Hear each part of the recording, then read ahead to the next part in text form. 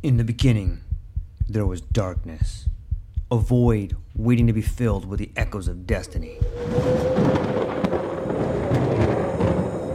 From the depths of time, legends emerged. Heroes forged in the fires of adversity, their stories etched in the fabric of eternity. Through the sands of ancient deserts, across the vast expanse of galaxies, and amidst the tumultuous waves of the ocean, their journeys began. But amidst the chaos, there arose a whisper, a call to action, a beacon of hope. Now, as the world holds its breath, a new tale unfolds, a story of courage, of triumph against all odds. Join us as we delve into the depths of imagination, as we embark on a journey beyond the realms of possibility. For in every tale lies a lesson, in every legend a truth waiting to be discovered. This is not just a podcast. This is an odyssey, a quest for knowledge, a quest for inspiration, a quest for the very essence of what it means to be human. Welcome, dear listeners, to a world of infinite possibilities. Welcome, dear listeners, to the True Life Podcast.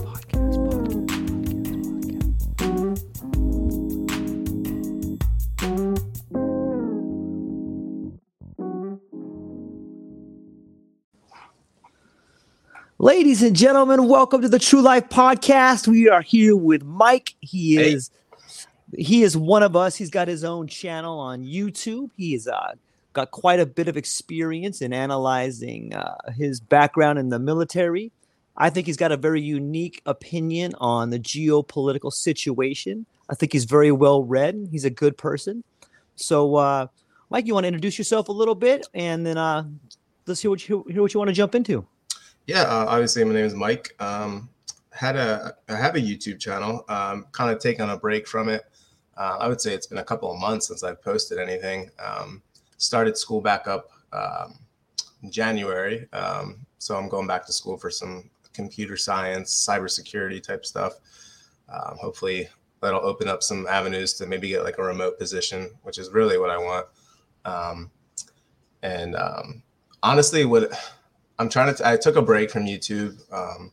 I'm kind of trying to reinvent myself as what I want to do, because, I was doing videos and I felt like it was a lot of fear porn, and that's not really what I was trying to put out. I don't want to just put stuff out there that, is just all like doom and gloom, because you can get that in a lot of places and they can do it a lot better than I can do it. And then same thing with like current events and, there's a lot of places that have a much higher marketing and they have all these, funds and stuff that they can do a much better job, that you can get that anywhere. You can go and get your news anywhere. So really what I'm trying to do is I really want to bring the news and current events, but give my spin on it while also giving you things that you can do to actually like come up with solutions, not just problems. And that's a lot of stuff you'll see on YouTube is you've got all these problems, but they don't tell you how to fix them. They don't tell you what you can do to combat it. And that's kind of what I wanted to do. So I've been trying to think about some things that I want to talk about, but also come with some more positivity, because we don't have enough of that in this world. We have a lot of negativity and it just seems to get worse and worse. So that's kind of where I'm at. I do plan on doing some more videos here soon. But again, like I said, I'm just kind of figuring out how I want to do it and come at a different angle. So, yeah, I agree. One thing that I really liked about your channel is you're so down to earth. And when I watch different channels, I see so many people. A lot of people have a big budget. Some people don't. However, I always look for something genuine. I look for someone that maybe has things in common with me, or they speak in a language that is accessible, or I think you can get a real good feel for people just by watching them and listening to them. And I like that about your channel. And I also thought that you were doing solutions. You had different ways to prepare, like a bug out bag. And you had some really good advice about being out in the wilderness and how to survive. And, and I admired too, when you had your channel, that you still do, but you would often talk about things that somehow I never caught on to. You seem like you have your ear to the ground on certain situations. Yeah. Yeah, and that's kind of hopefully that's kind of what I don't know what all you plan on kind of getting into, but I know that this whole this stuff with Russia and Ukraine is a lot bigger than I think people are letting on to. And hopefully we can get into that and we can kind of see some of the immediate implications of this, and then what I think the long-term implications are going to be. So I think it's going to be fun. It's going to be interesting. Yeah, let's jump in here. Like, why don't you give us a little bit of a background and maybe some foreground? So, I mean, obviously you have a lot of propaganda on both sides. I've actually started to do a lot of my research and stuff, and stuff information that I get is I started going kind of from YouTube to Telegram. There's a lot of really good channels on Telegram, and I've been kind of trying to compare, Western media and Western sources with, Russian sources, and kind of comparing and contrasting to see what lines up and what doesn't. And it's interesting to see kind of how the West is painting all this, like almost like they're painting it like Ukraine is just doing this incredible job of fighting off the Russians and all this other stuff. And it's like, that's really doesn't seem to be what I'm getting from a lot of the stuff that I'm looking at. So I think the immediate implications are obviously you have a lot of death and destruction, and you have a lot of humanitarian crisis going on right now.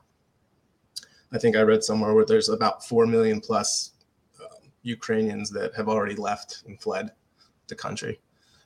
So obviously now you've got all these other countries that are going to try to take these people in. And I think I don't know what the exact amount is that the U.S. said they were going to bring in, but I want to say it's quite a bit. It was like, I think 500,000 or something like that, where they're going to bring, on top of our border that's already being flooded right now.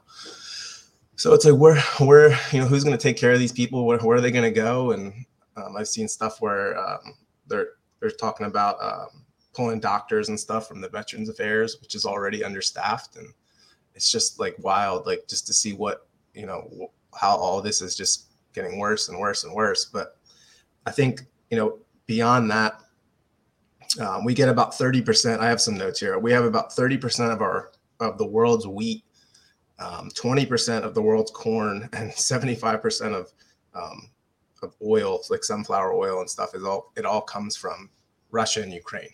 So obviously the first thing is that's going to raise the price of food. It's going to raise the price of commodities. And we're already seeing that. We're already seeing inflation, at record numbers, and it's going to get worse. You've got like Joe Biden and stuff talking about how, our worst days are ahead of us, not behind us. So it's pretty mind blowing when you start to see these people that telling you openly that things are going to get worse. And that's like, before they would always, kind of tell you, oh, it'll be fine. We'll be fine. We'll work through it, And now it's like they're just openly telling you, like, yeah, it's going to get worse. Like, it's going to get a lot worse. So I think that, with those products, you've got flour, bread, pasta, cereal, pizza, popcorn, corn syrup, all kinds of cooking oils, cornmeal, grits, like all these different things that people buy, they're going to just skyrocket in price because a lot of this, comes from those two countries. And then, of course, from the food side of it, you have 41% of gas from Europe comes from Russia. 46.7% of solid fuel, like coal, comes from Russia. And then you have 27% of crude oil just comes from Russia. So Europe is completely dependent on Russia. They have to get these things from Russia. And now you have Putin saying that, as of April 1st, you have to pay in rubles. Rubles or gold, or you're not going to get any gas. And I believe they just shut off the gas because I think that Europe's trying to play hardball and they're trying not to pay for that stuff. But they're not gonna be able to do that. They have to. They don't have enough in reserves to be able to fight that. So I think you're going to see a lot of issues with people abandoning the dollar. And you already have all of our enemies abandoning the dollar, the petrodollar. And now you're going to start to see a lot of our allies having to do the same because they're not going to go down with the ship. The Titanic's going down, they're not going to go down with it. So I think that's that's what we're going to see at first, so. Yeah, I agree. It's such a fascinating, albeit scary time. And it's odd to me how you can look back at things that have recently happened as far as events and use them as metaphors. I remember not too long ago there was an Italian boat captain who was running like he had one of these like Carnival cruise boats, and he got too close to the shore, and then he just like jumped off. And if it used to be the captain would go down with the ship, the band would play till the end. However, that was just such a metaphor for what's happening now. Yeah, for sure. When we start to peel back the onion and look at the reality of what is happening there, you had mentioned food prices. I read an article about I think it was the Philippines that was utilizing a term called force majeure, which means they have striked these contracts to send out food. However, they're now pulling that back because they no longer have enough food to feed their people. Yep. I often wonder, what is the game plan? Clearly, Europe must know they cannot function without the oil. They must know they cannot function without the resources. They must know that the will to fight a major ground war is not there for anyone. So what is it? There must be more to the story than just this fight for, food or commodities. What can you see any maybe underlying aspects that could be there causing this? So I really think that this is all part of the plan of like we talked about, I think on one of the last podcasts we did, I think we talked about the Great Reset and the Build Back Better. And I think the Build Back Better and Great Reset, they're one and the same. They're leaders that were groomed by, the World Economic Forum, that, the Trudeaus, the Boris Johnsons, the Bidens, all like they're all part of the same pie, and they all kind of got their stomping orders or whatever you want to call it from the World Economic Forum. I think that he's, you got Klaus Schwab that's openly admitted that he's infiltrated other governments and that they basically control these people. I don't understand how like he can make these comments and people just like turn the other, like, oh, like he just admitted that like he's infiltrated governments and he's like openly like, telling people what to do and, laying out policy basically for other countries. And, but I mean, whatever, I guess that's, this is the world we live in now, but I just think that this is all part of the reset, and they know that the dollar's done. We have, basically Russia and China that are saying that they're going to lead this new world order. And then we have, the United States saying that we're going to lead the new world order. And I think you're going to have this, it's eventually going to come to war. I think that eventually everyone's going to get pulled in because there's not going to be much of a choice. When countries go broke, there's no other option but to go to war. So I think that's where we're going. I think that the U.S. eventually will get pulled in, especially if you see like all of our allies starting to abandon the dollar, and you can see that we get back into a corner. I don't think we're going to have much of a choice but to go toe to toe with Russia and China. In my personal opinion, we don't stand a chance against the two of them. I've had this conversation with my family and with friends, and I see this whole like hoorah, like this we're America, we can't lose, like we're just so great. And part of me, being ex-military and everything, I want to believe that, but I'm also a realist, and I don't think that that's the case. I think this has bigger implications where I think this is it's more biblical than people think. I think that a lot of this stuff was talked about, and and not just the Bible, but you can see similarities between the Quran and the Jewish religion, and even some of the Indians and stuff. Like even it all like kind of relates together, and it just seems like we're going towards some biblical times. So it's interesting because the Ukraine, they started that whole Great Reset. Like they adopted this Great Reset back in 2020. I don't know if you know about that, but they have this DIIA app where they launched It has basically their ID card, their passport, their license, their vaccination card, registration, insurance, health reimbursements, social benefits, all of this stuff on an app. And it's the only other place that's really done that is China. They have their whole social credit score. And it seems like they've adopted that in 2020, which of course is, right at the beginning of the pandemic. And I thought that was very interesting that they were the first country to really roll this thing out. And they're the country that's being invaded right now. So I just thought that was interesting. But yeah, that's what I think is going to happen. Yeah, it's fascinating to think about that. If you look at some of the documentation or you read some of the older books that are laid out, be it The Devil's Chessboard or The Great Game, or I have some here. This is a great book by Dr. Carroll Quigley. He wrote a book called Tragedy and Hope. And this book is called The Evolution of Civilizations. Carroll Quigley was actually, I think, I'll probably butcher this, but I think that was Bill Clinton's mentor, which takes us down this idea of Rhodes Scholars. Yeah. And I want to just read a quick little section because I think it backs up everything that you've said, and it talks about cycles and it talks about plans. And so let me just go ahead and start right here. This is page 150 from The Evolution of Civilizations. It says that as soon as the rate of expansion in a civilization begins to decline noticeably, it enters stage 4, the age of conflict. This is probably the most complex, most interesting, and most critical of all 7 stages.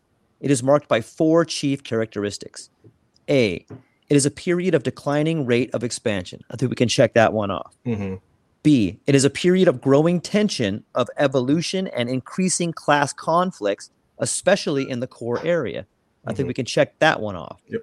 C, it is a period of increasingly frequent and increasingly violent imperialist wars. I think we got Ukraine there. Afghanistan would fit in there. Mm-hmm. D, it is a period of growing irrationality, pessimism, superstitions, and other worldliness. The declining rate of expansion is caused by the institutionalization of the instrument of expansion. And I just wanted to stop there for a second, because I think that this particular term, this institutionalization of the instrument of expansion, if we were to say that capitalism or whatever is, for this particular argument, we'll say capitalism for the last 200 years has been the instrument of expansion. They take money, they invest it, they expand. Mm-hmm. And the argument he makes in this book is that anytime the instrument becomes an institution, that's the beginning of the corruption, and that expansion no longer works as an instrument. And so when you were saying that, what we're seeing is the breakdown of the dollar, that would be another tool as a instrument of expansion. I guess one of the questions I wanted to ask you upon all this, based off what we just spoke about and being in the military,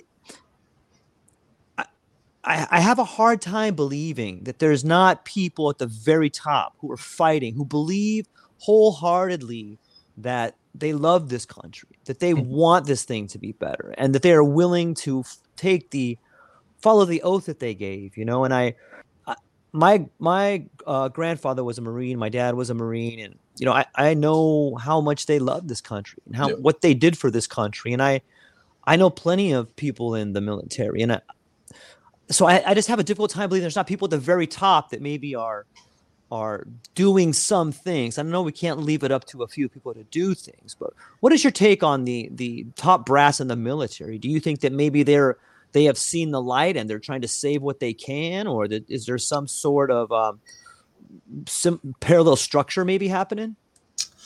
I think that, like you said there, I think there might be some good ones. The ones that I know the most of,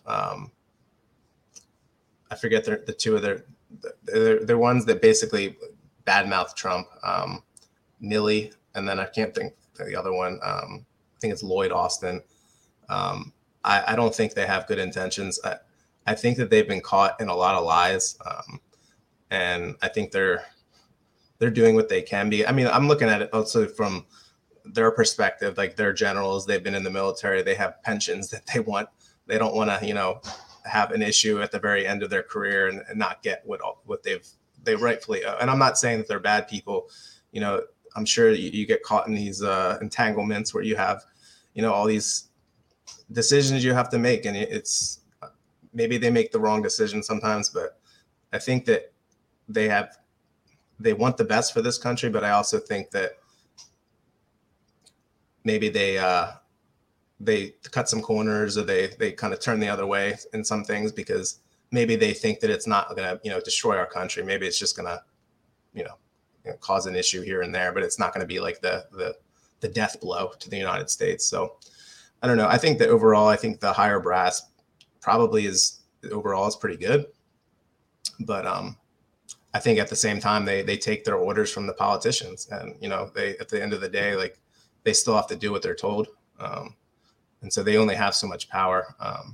They can kind of shape what they want in the military, but at the end of the day, the military answers to, the Republicans and the Democrats and the president. So I think that if it comes down to it, I think that if things got really bad, that they would make the right choice. But I don't know. Sometimes I don't know if they have all of the tools in their shed to be able to shape that, if that makes sense. But yeah, it totally makes sense.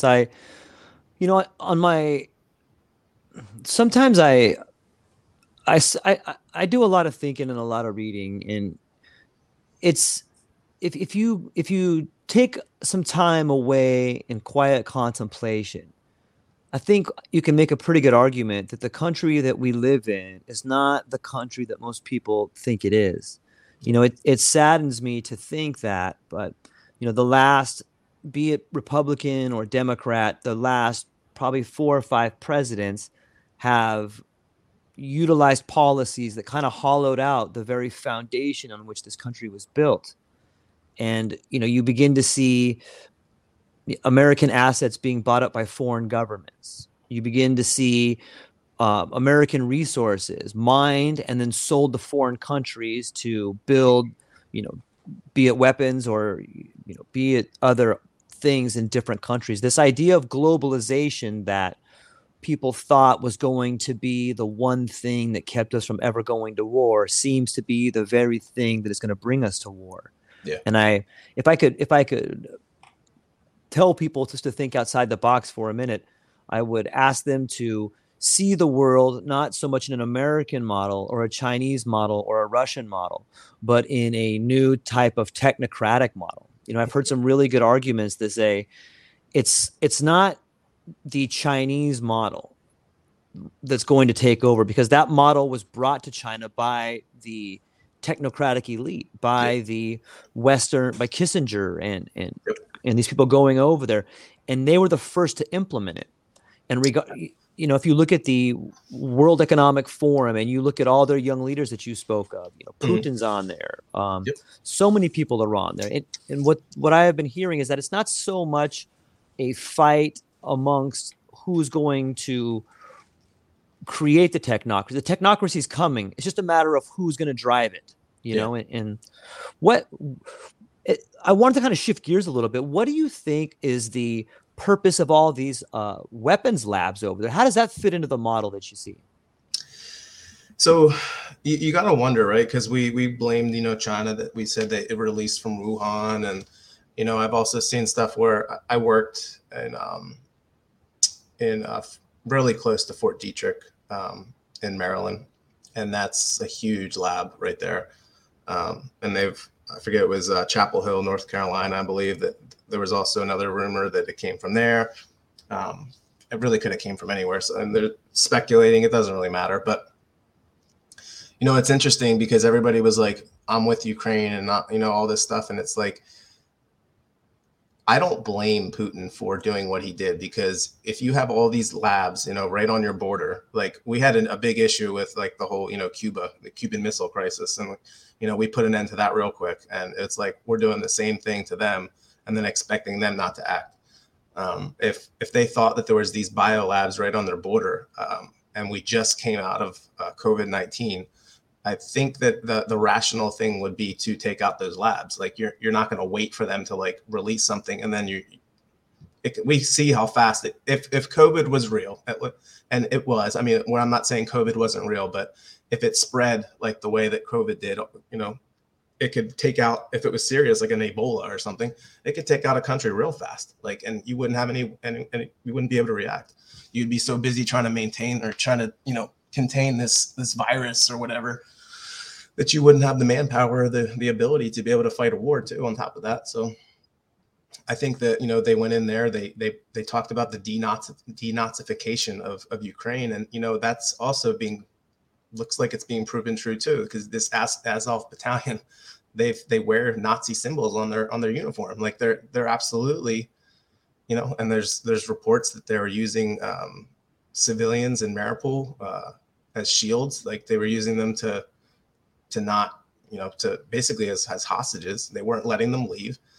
That's reports on the ground from Ukrainians that were saying that that's what they were doing. I've seen reports where they were shooting the actual Ukrainian military, people that aren't, Nazi sympathizers. So, I mean, these are some pretty nasty people.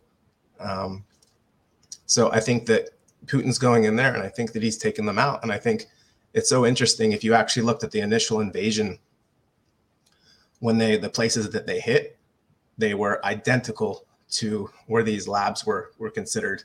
So it's like, it adds up. And at the end of the day, that's what I've always said in my videos is no one's going to really know unless you're there. Like you have to be able to take these things and use critical thinking and say, it adds up. Like these things it makes sense. So, I mean, that's really all we can go off of. So, but. Yeah, I agree. It's I don't think there's a coincidence between a biolab outbreak, be it leak or something getting out in China, and then all of a sudden this, all of these different ones in Ukraine. Like there's clearly an issue there. I mean, and then when you stop and think about big pharma, they're a defense contractor. A lot of the money comes from our government to fund drugs to sell to people. And that's just a different branch of big pharma. So, why wouldn't big pharma be a military industrial complex, especially when you look at it and you say, well, there's so many baby boomers retiring. The biggest price tag for large parts of our world are going to be the elderly care in a little bit. So, why wouldn't they be funding drugs? Why wouldn't they be looking at ways to change healthcare? They've been trying to change healthcare in the United States since before Obama. Nothing's worked.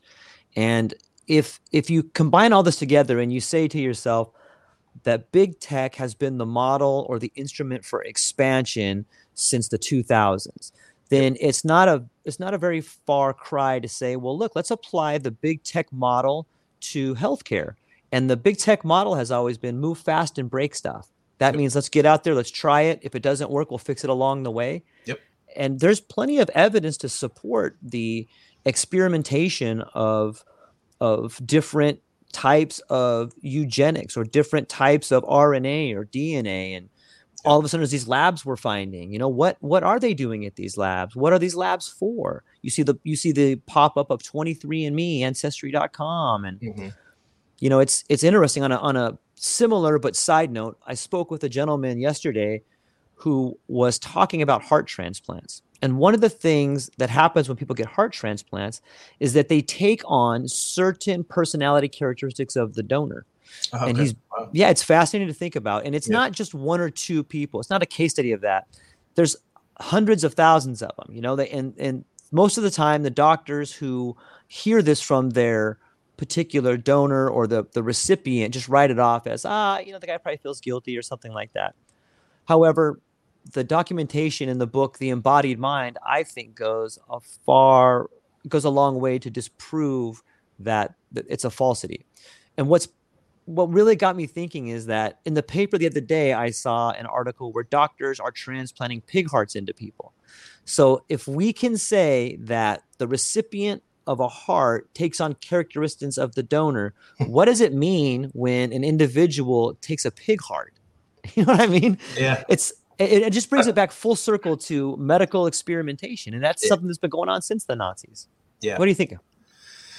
Yeah. I mean, it's crazy to think that, we can even do that now. The things that I feel like we're getting into are beyond, it's just getting into like, I don't know what the word is to use. It doesn't seem right. It it's like we're going too far, you know. And it's always interesting because I feel like, again, if I go back to the Bible, it's like I believe that the United States is Babylon, or New Babylon, or whatever you want to call it. And you can see that we're declining as a country. You can see that we're not as strong as we used to be. And it's like we're kind of like, you can kind of project us on a graph, like where we're going. And so I just think when we get into all this type of stuff, it's like that we're eventually going to be judged for a lot of this stuff, because it's like we're back in the days of, you know, what's it called? I can't even remember the name of the old. It's right on the tip of my tongue, but essentially we're like the days of Noah, like Sodom and Gomorrah about to be destroyed. Yeah, Sodom and Gomorrah, exactly. It's also interesting.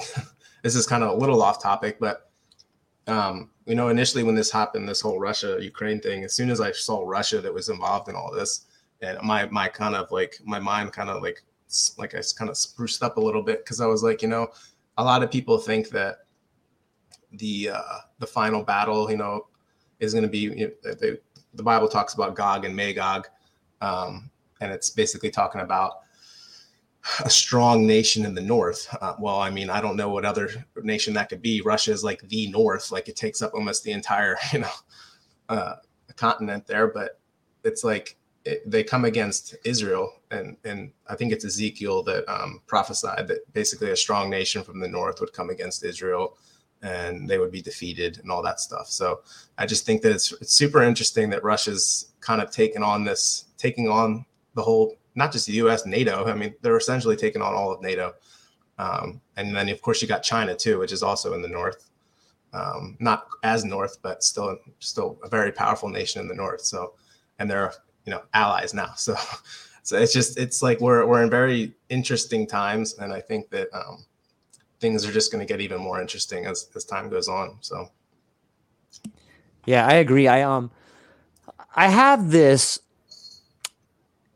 incredible optimism at times. Like I feel as if there's something greater than all of us. And sometimes when I close my eyes and I think about something greater than me, I feel like there's just this big giant joke getting ready to happen to all these knuckleheads who have been trying to just wreak havoc on people. You know, when I think about something stronger than me, I hear this voice of like, oh, you dummies think I'm going to let you kill all these people and not get in trouble? Is that what you think? Just watch. Yeah, you know? I think that's exactly what's going to happen. It's so cool, because like the Bible talks about like how you know, the strong, basically the strongest men, the merchants of the world, like they're going to hide in the rocks of the caves and everything, but the caves are going to be brought down on top of them, and like people think they're going to go to their bug out shelter underneath the ground, and the whole ground's just going to liquefy and just, you know, take them all out. Like nobody's going to run from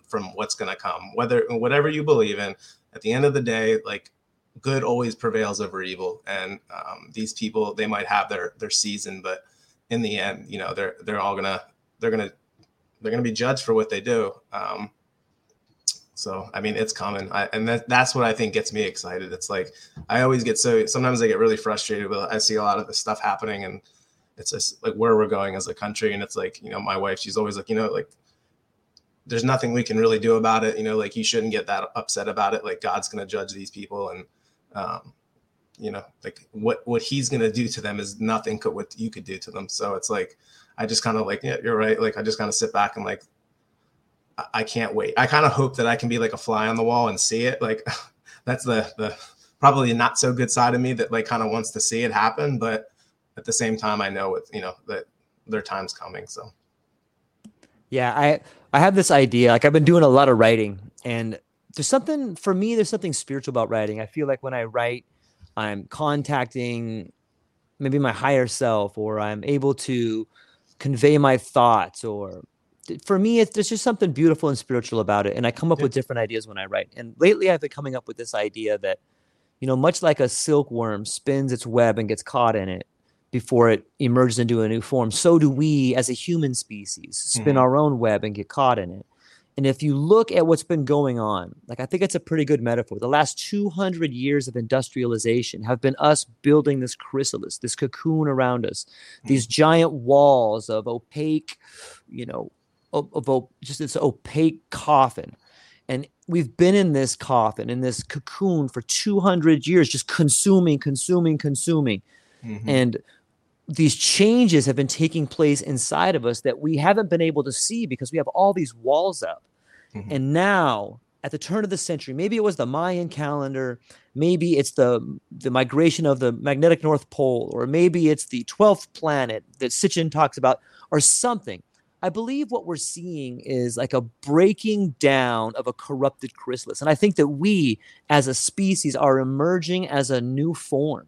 And if you think about a butterfly that's breaking out of a cocoon, the parts it breaks out of first are the most corrupted, the weakest, the most brittle.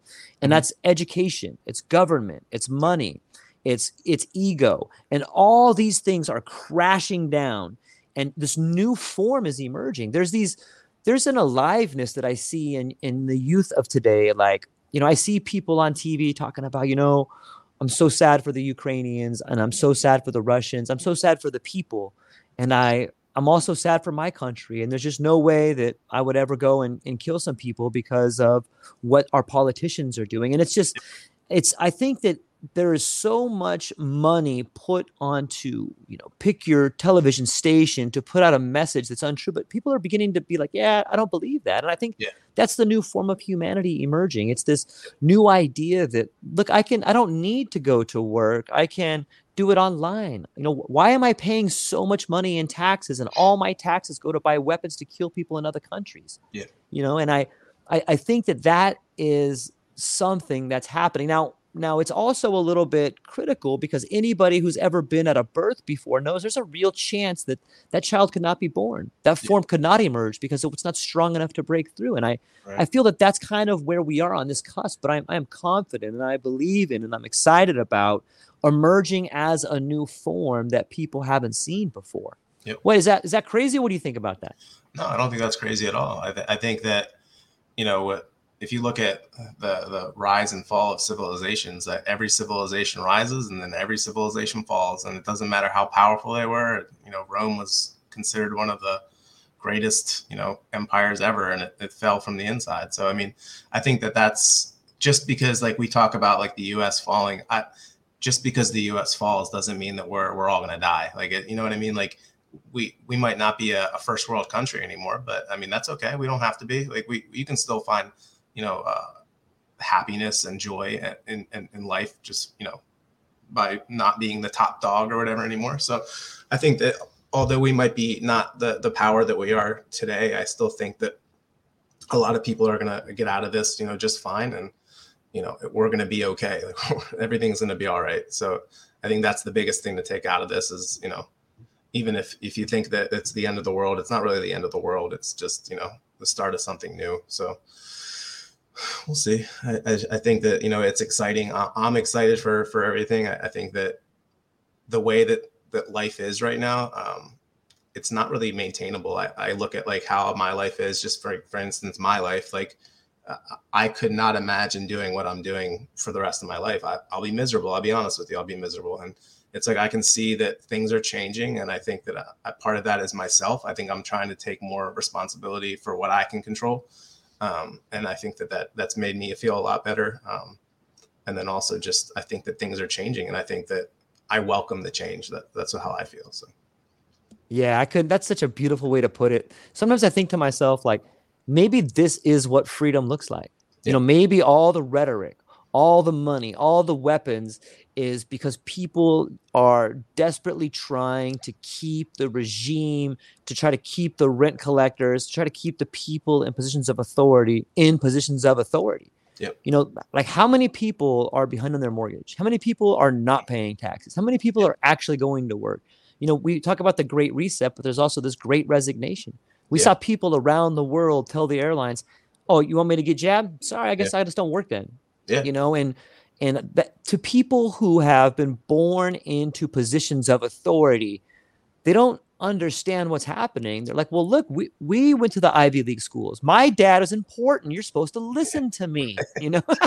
Yeah, it is. That's exactly what it is. And that's what like I've had a couple friends. It's like they're so worried that like their life is about to change and that like everything's like I like my life and like I love having this and that. And it's like, I mean, that's awesome for you. But there's a lot of people that like they don't have your life and they don't have all the things that you could really have at your fingertips. And I think that if this is the way that the world is, where we believe that like the US is so great and we spread democracy everywhere and it's like, that's not the reality. Like, I think a lot of people need to take a step back and like a lot of the stuff you were taught growing up it's bullshit. It's, it's really, it's not real. And it's a make believe. It's to make you think that like, this is a great, you work real hard, you go to school, you get your degree, you get a great job. And like, then you just live happily ever after. That's not the reality. That's very few people do that. And I think that if this is the way it is, then I hope it does come down. I hope that the whole cabal and all of this evil politicians and all of it, I hope it all does come down. And if that comes at the cost of, some bad things happening, then that's what has to happen. Like you said, it's like the cocoon. Like you have to go through this metamorphosis in order to get to something better. You have to go through some stuff. Nobody gets anything in life by just getting it. They have to go through hard times and struggle to get anything that's worth having. You have to fight for. So we're gonna have to fight for it. Oh yeah, that's a beautiful quote. It's so true. If you think about your wife or your kid or your friends or your parents, or just getting to finally being able to love yourself, they're all really hard things to do. And yeah. I see that line in the sand, and it's interesting to think, like, if we think about history not really repeating but rhyming. I was reading some old World War II literature, and it doesn't matter if I've also seen these same stories in the majority of other wars, and it's a little dark, but at the same time, it's heartwarming. It's like a candle lit room with a good book in the dark. It's crazy to think about, but people who are in the most difficult, craziest world situations, sometimes when they come out of it, they usually have fond memories of it. It's like, we didn't have anything, but we had each other. Yep. We didn't have a lot of food, but that's when my neighbor came over and he started showing me these pictures of how we can build a farm. This is the first time I talked to my neighbor, or this is when I met my wife, when we were both, when we were kids and we didn't have anything, and we had to learn how to live in accordance with the law of the land. And, sometimes maybe if the world does have a sense of humor, maybe the Great Reset is not resetting the world for the top people to continue to win. Maybe a Great Reset is resetting all of us to live a life worth living that's given to each one of us. Maybe that's what the Great Reset is. And, I do think that in times of darkness like this, there are opportunities, because if you look at the end of supply chains, if you look at even the problem with food, that means that there's going to have to be new supply chains. It's going to mean that there's going to have to be new technologies, and that's going to open the door for our children to become leaders. It's going to open the door for them to become new captains or of industry, or have new ideas of getting things out there. So those are some opportunities headed our way. I believe that. What's your take on these supply chains? Do you think that this is something that is happening with groups fighting over the control of supply chains for the future? Or do you think that this is maybe something that is just an internal struggle between countries? I think it's a little bit of everything. However, I think that the power, the strong, whatever you want to call them, the elites, I think they also know that if you control the food and you control the resources, that you can control the people. So like I truly believe that COVID was a test run. I think that was them trying to see how people would react and who would go along, who wouldn't. And I think that they realized that at the end of the day, although a lot of people went along with it, there was also a lot of people that didn't, and maybe more people than they were expecting. I think that even came from people's mouths, like Bill Gates, who said that like he was surprised at how many people were, against it compared to like people that, went along with it. So I think they know that if they can control like the food and the water, they kind of have you by the balls, to put it bluntly. So I think I think that's part of it.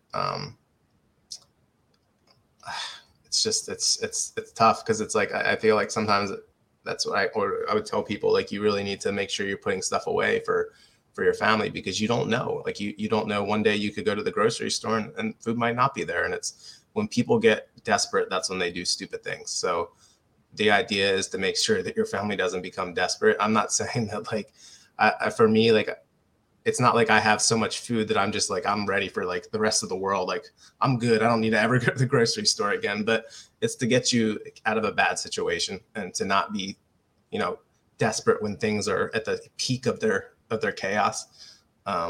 When everything first happens, it's going to be, everyone's going to be panic buying, and they're going to be, fighting each other for the last roll of toilet paper, and it's going to be nuts. So if you can avoid that, then you should do that. Yeah, it's, one thing I really have found fascinating about living in Hawaii is that it's like this microcosm of the macro. And you really get it. It's a big city, but everybody knows everybody, or at least somebody knows somebody who knows somebody. And so you really get an opportunity to see what's happening in the community. And for me, I've used that as a model to see what's happening in the world. And it seems pretty awesome to me, and it seems like it's worked out. One thing that I've recently noticed is that in the state of Hawaii, when COVID came, they, much like the rest of the nation, they shut stuff down, and there was all these regulations. But a byproduct of that was an absolute purge in people being indicted. There was this purge of corruption. And it was analogous to, let's say that you had some leaky pipes. And so you put some dye in some water and you flooded the pipes, and then you shut the pipes off. And then you started looking at the pipes, looking for the blue dye to come out of the pipes, right? That's how you find the leaks. Right. I think that's kind of what, at least in Hawaii, what happened with COVID is that they just flushed money down the system, and then they shut everything off. And they started looking to see, oh, these guys are hurting. Oh, these guys are hurting. And there has been a flood of indictments. And everybody knows the prisoner's dilemma. This guy gets busted, he snitches on that guy, and that guy snitches on that guy. And so there's been this incredible flood of indictments and embezzlements, and it's kind of rocked our state a little bit. And as I thought about that, I go, it's a pretty ingenious move to do that. But it begs the question, why would you do that? And the reason I came up with is, I see that you would do that so that you can consolidate. Okay, these are the weak hands. Let's shake these guys out. These guys are either corrupt, or they're corrupt, but they're not playing by the rules that we want them to play with. Yeah. These guys are weak here. You can find all of it. And it's almost synonymous with what we would do if we were putting sanctions on a third world country. We would flush them, we'd look for the leaks, and we'd fix them, or we'd exterminate them, we'd put in new pipes. And it's weird that same terminology can be used for supply chains. Over here, we talk a lot about, there's been so much rhetoric about, there's not enough water. Guess what, everybody? We're in a drought. Guess what? There's some Navy tanks that were spilling gas into the ground. But if you listen to the whispers on the wind, you can hear people saying things like desalination plant, and which contract are we going to get? And it doesn't take a whole lot of imagination to start thinking to yourself, oh, I see. So we look for corruption, we weed it out, we consolidate, then we pick the contracts that we want. Okay, now we're going to be able to charge them for the water they were getting for free.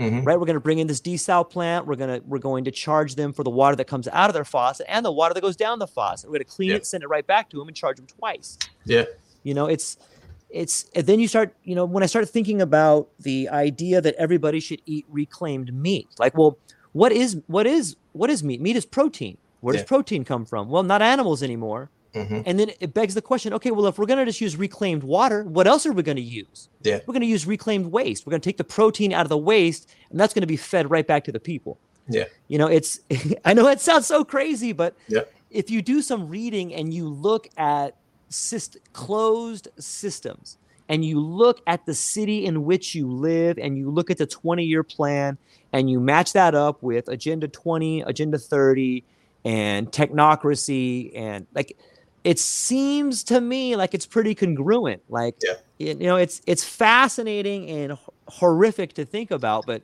it seems plausible. What do you think about that?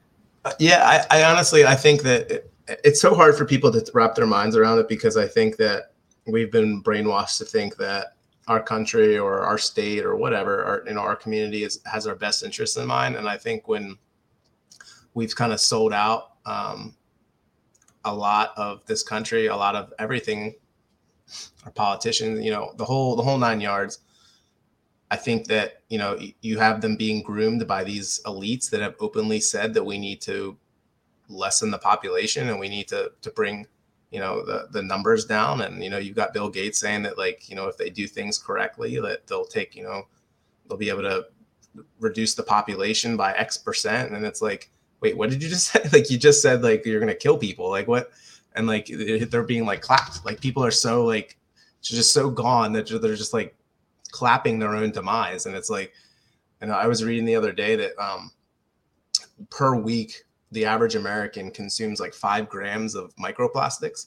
Like, so if you drink a lot from a bottled water with right here, like I'm probably have tons of microplastics in my stomach, but that, you're consuming a lot of plastic and stuff. And it's like, what are the long-term implications of that? We see that in animals, right? We see that where we pull them up and we, cut them open and they're full of plastics and they're just full of junk that they've eaten and consumed in the, in the ocean. And it's like, that's happening to us too. Like, I don't eat a lot of meat.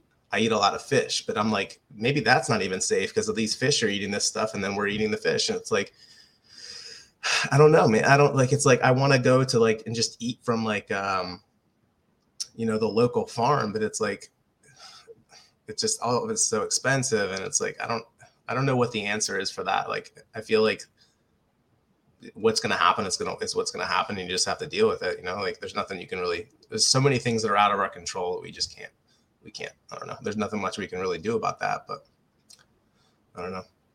Yeah, it's fascinating to think about, and it's fun to think about. And I think that, it doesn't have to be, when I talk about it, like, I enjoy it. I enjoy thinking about that, whether it's true or not true.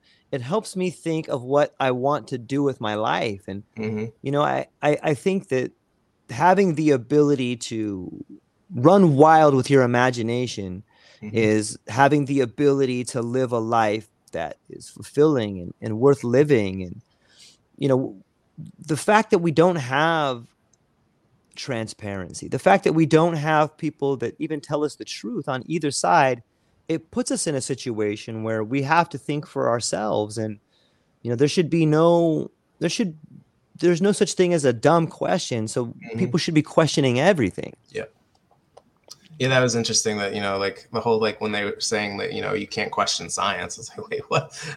That's like exactly what science is. You make questions, you form a hypothesis, and then you test it. Like, what are you talking about? You can't ask questions. Like, that's the epitome of science, like, is asking questions. So it's like, and that's what I ask questions all the time. And it's like, I think people take me the wrong way, especially like on Facebook. Like, like, it's like, I don't know, like, if the news or the television doesn't, tell you what to do or what to think, you can't think for yourself. It's like, when this first started, this whole Russia-Ukraine thing, I'm real big on, I like to make predictions so that I can go back to them and say like, oh, I was right about this. Like, and this is all it is just me thinking like, okay, like, I'm going to rationally think about this. I'm going to critically think about this, and I'm going to try and come up with what I think is going to happen.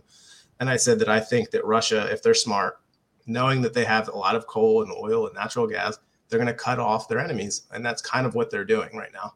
They said that basically, as far as the food goes, they're not even going to sell to unfriendly countries. So like that's already off the board. And now they're saying, if you want their resources, you're going to have to pay in rubles. So essentially that's cutting us off.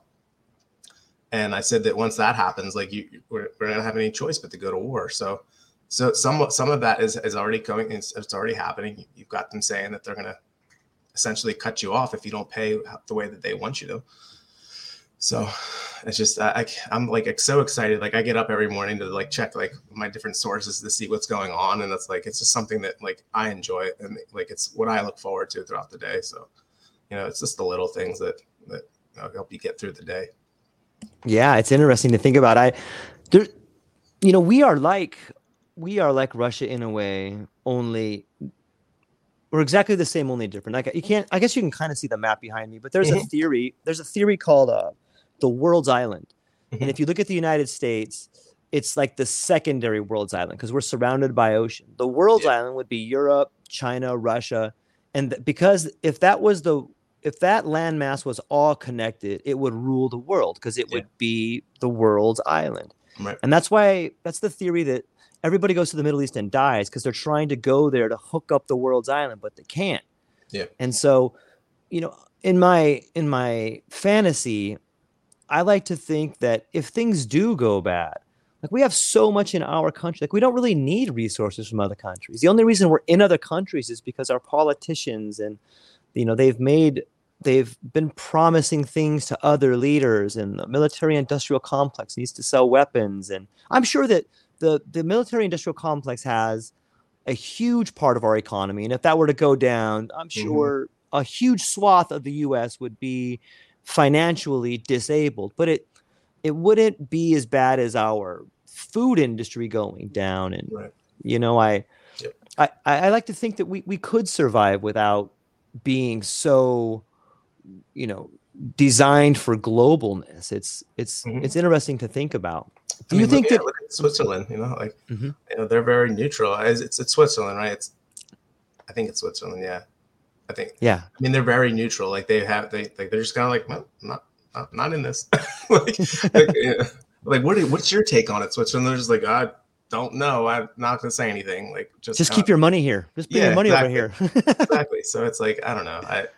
I think that, that was a big thing that people said, that like we would never be defeated because like, look at our military. We're everywhere. We have bases everywhere. And I'm thinking to myself, like, that's not always it's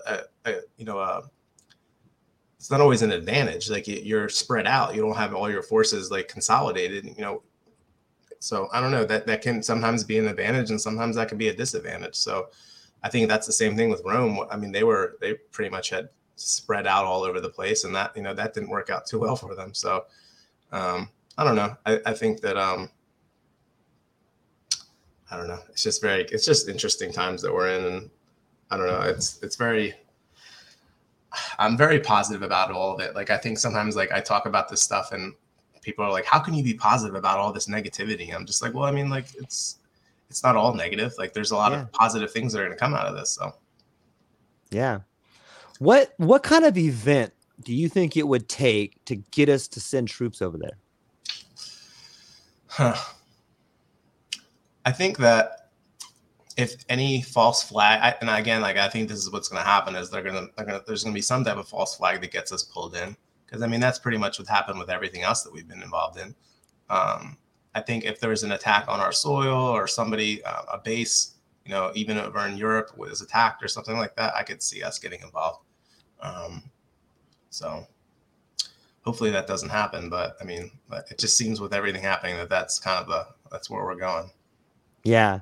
It seems like they've become more and more difficult to make those happen. I think after 9/11, a lot of people woke up, and, with people like Snowden and, Julian Assange, Kim.com, all these people there are people out there who can see. And I think that it doesn't mean that they can't try to pull off another Gulf of Tonkin or something like that.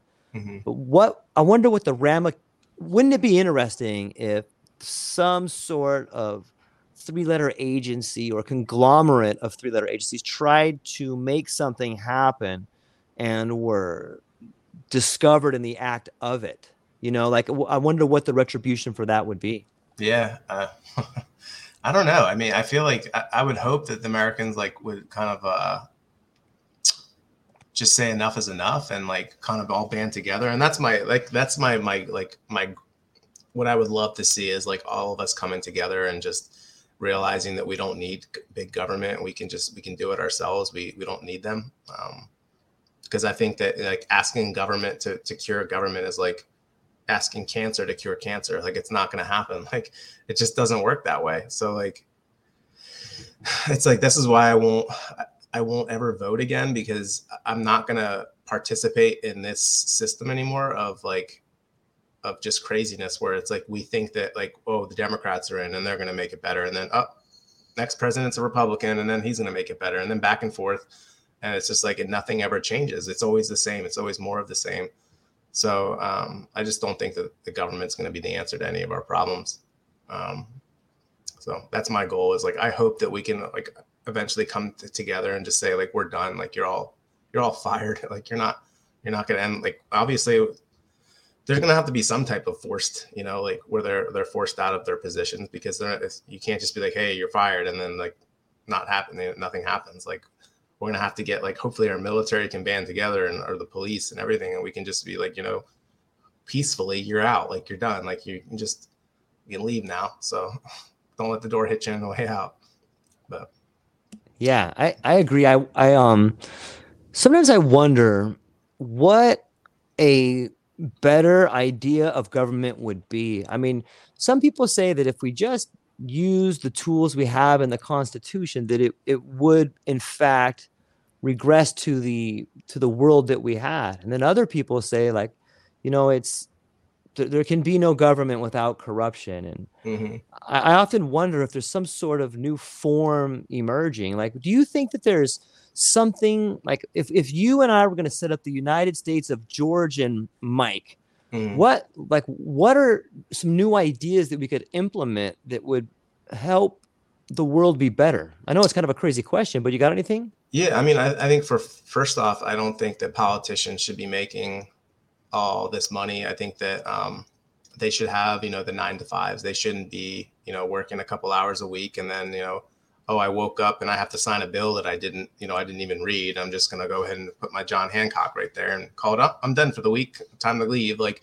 so I think that they need to be more, it needs to be more structured. I think that should be no more, like there should be term limits. I think that 4 years is enough. Like you do your 4, you served your country. Maybe you can't join the military. Maybe you can serve your country by being a politician and trying to make your state or your country better.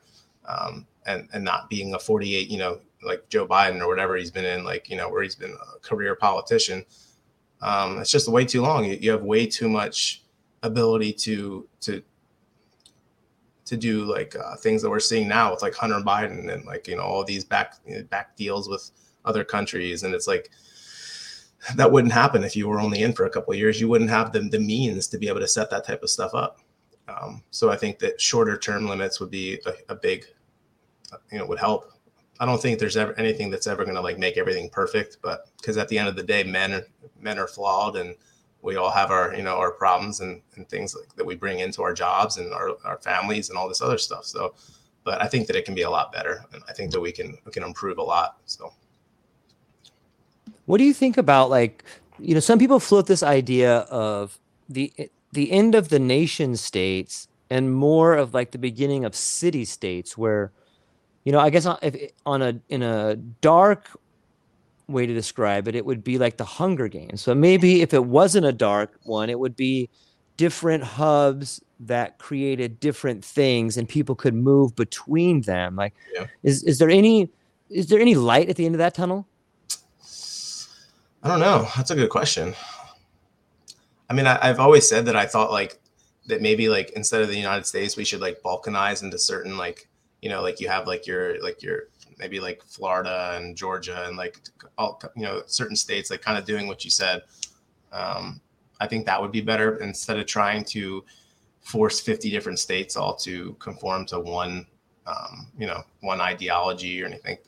That you should give people more of the ability to do what they want. And if they have more of diversity where maybe they could go to, this section of the United States because they feel the same way, they're, more conservative and they want to focus on school and stuff like that. And that's their thing. Or maybe there's another area and they want to focus on farming and that's kind of their thing. And it's like, I feel like maybe that would make, our situation a little bit better, but I don't know, just kind of throwing ideas out there. Yeah, I mean, it seems like we have the infrastructure for that now. I guess Yeah. maybe it is the federal government that forces the rules upon these states, right? Like they pay some people, hey, you don't farm that, or you can't do that here, or no child left behind. You have these policies that kind of force blanket the states. It's I interesting often because wonder. like you see like Texas and how they, they did their whole the abortion ban and everything. And it was like, Texas did their thing that was for Texas. And then all of a sudden it was like all these other states were like calling them out. Like, we can't allow this to happen. And it's like, wait, you're California. Why don't you focus on California? Like you shouldn't be, it doesn't really matter what you think. You're not in Texas. So I just think that, that's what you have is these other states trying to, infiltrate other states. It's like, you have an issue with DeSantis and what he's doing in Florida, but he's the governor of Florida. So he's going to do what he wants to do with Florida. So, I mean, I think the biggest thing is like, what you have to learn is that fix your own home before you want to go out and judge other people's homes. So like you have so much that we can be focusing on for ourselves and our families and stuff. And, like fix your own house before you can go out and fix that in somebody else's house. And that's something that, I've been kind of focusing on myself, is just like not being so judgmental of other people and just trying to kind of fix my own life and my own problems, and before I can go and judge anybody else. Yeah, that's hard to do. And I know I suffer from that. And, when you look at it from that angle, like it's pretty profound. Like if we just saw each state like we see our neighbor, I believe that the things you see in other people, be it good or bad, are things that you don't like or you like about yourself. I'll give you an example. There was a guy at my work that, a few years back, I just didn't like him. He was a really, really nice person, and I was always mean to him.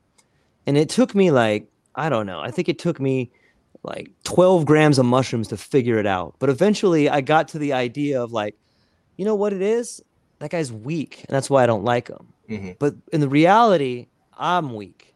And I didn't like that he made me see weakness, because then it made me feel how weak I am. And I remember just sitting down for a minute and almost started crying like, oh my God, I was so mean to this person because I hate this thing about myself.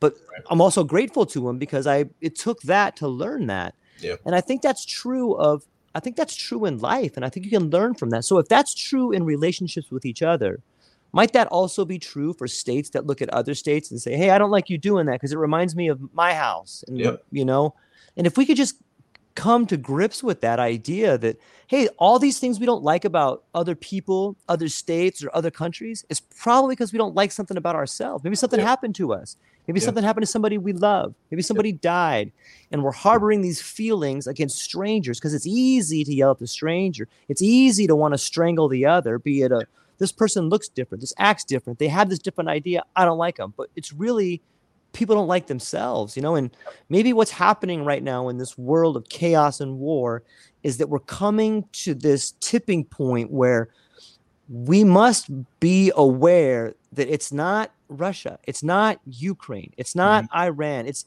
us, it's all of us. Like, hey, get it together. What is it? What don't we like? Let's fix it. No one wants to work 80 hours a week. I'm on board with that. What are we doing? Yeah. We don't like the wealth being sucked out from every household with declining living standards and being funneled up to a handful of billionaires.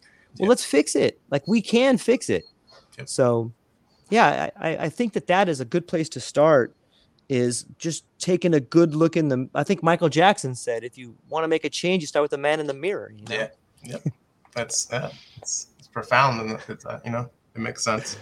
And that's what I think a lot of people do. We need to focus on ourselves, and we need to look at our neighbor and, try to help each other out. Because I think all of us are struggling in different ways. Some of us financially, some of us, mentally, physically. It's just like we really need to start building each other up and helping each other, and stop trying to look at somebody else and what they have, and don't be jealous of them. But, there's something that they don't have, but you might not see it on the surface. But I just think that we all we have our inner demons, and we just all need to kind of come together and help each other, because that's nobody else is going to be there. We have each other, and that's it. So, yeah, when I think about that, and then I look at the World Economic Forum, You know, I see these people that have so much, and it's like they hate all these homeless, useless eaters. Yeah. But they hate them. They hate them because that's them. Like, Yeah. they hate being reminded that they created that. They Yeah. hate being reminded that no matter what you do, that's still part of you. Like, Yeah. we're all part of each other. And, Yep. you know, their idea is like, let's just kill them all. Let's get rid of Yeah. them. Yeah. Like, that doesn't change anything. Nope. Like that. And it's not going to make it better. Like, you can't fix problems by ignoring them. You can't fix problems by pretending they don't exist. And like, if they want everybody in the middle class to give up more, like, shouldn't they set an example? Hey, I'll give you this. Maybe the World Economic Forum, maybe Peter Thiel and Klaus Schwab, maybe these are the smartest, most brilliant people on the planet, and they deserve to be. Maybe their genetics are better. Maybe everything they think about themselves is true and they're better. However, if that's true, they must realize that they set the example. And if you're going to be the leader and you're going to set the example, how can you who's the real useless eater? Is it the guy on the bottom living under a bridge eating garbage? Or is it the guy with 15 yachts flying around the world, making bunkers, you know, like trying to do crazy science experiments on children? Like, which one is the useless eater? You know what I mean? I would say that too. It's like, you know, these people that you want to judge and say that like they're homeless and they don't have anything, they're harder than you'll ever be. And like they get up every day and they don't put a bullet in their head, or they don't kill themselves. They just keep on chugging. And like, I have tremendous respect for people like that, because sometimes it's like, I even feel guilty. Like I feel like I have more than I ever needed. And it's like, sometimes I'm like, oh, my life sucks. And it's like, my life doesn't suck. Like, I have so much that I have to be thankful for. And it's like, you know, so many other people have it so much worse than us. And it's like, they get up every day and they just keep going. And it's like, those are the true, like, you know, they're the best of us. And it's crazy because they, like you said, like they have all these yachts and they have all this money, and it's like they're miserable. And you could tell they're miserable, because why would you want to hurt and kill innocent people for no reason, just because they don't have money? Like, that's crazy to me. Like that you hate your life and you're so miserable that's what you want, is to just cause death and destruction. It's sad, you know? Yeah. In the name of saving the planet, we would like to kill a lot of people. It's so crazy. It's nuts. It is crazy. Well, Mike, I think we've covered quite a bit, man. Is there anything else you want to leave the audience with? No, I think we did a pretty good job of covering everything. I do too, man. I'm stoked to talk to you, man. I miss talking to you, and I'm stoked to hear everybody's doing well, and I really appreciate the unique insight, man. And I think that I got to learn a lot, and I hope a lot of people other did too. Yeah, hopefully. All right. Well, that's it for today. And can you tell people your channel? I'll put the stuff down there. Where can people find you if you want? Just on YouTube, exactly how I have it on here, just Hot Mike with Mike.